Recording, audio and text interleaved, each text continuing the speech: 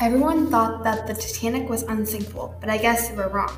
The Titanic struck an iceberg at 11:40 p.m. on April 14, 1912, and the iceberg caused the ship to sink.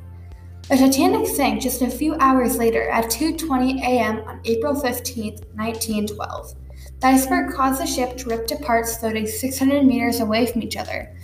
Also, the bow of the Titanic went spinning down like a torpedo. Also, the stern of the Titanic was torn into tons of pieces. Did you know that the Titanic was the biggest ship in the entire world?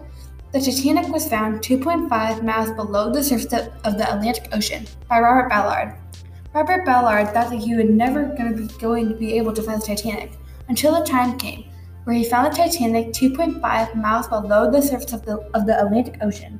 Robert Ballard only had 12 days to find the Titanic. Ballard followed the trail of the Titanic using solar radar. Only a small number of third-class passengers survived, because the other classes were considered valuable. Also, did you know that 215 of 918 crew and staff members survived?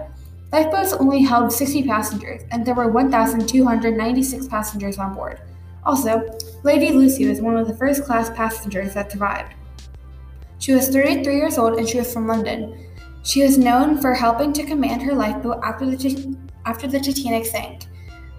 She assisted in rowing her lifeboat to the rescue ship while remaining calm.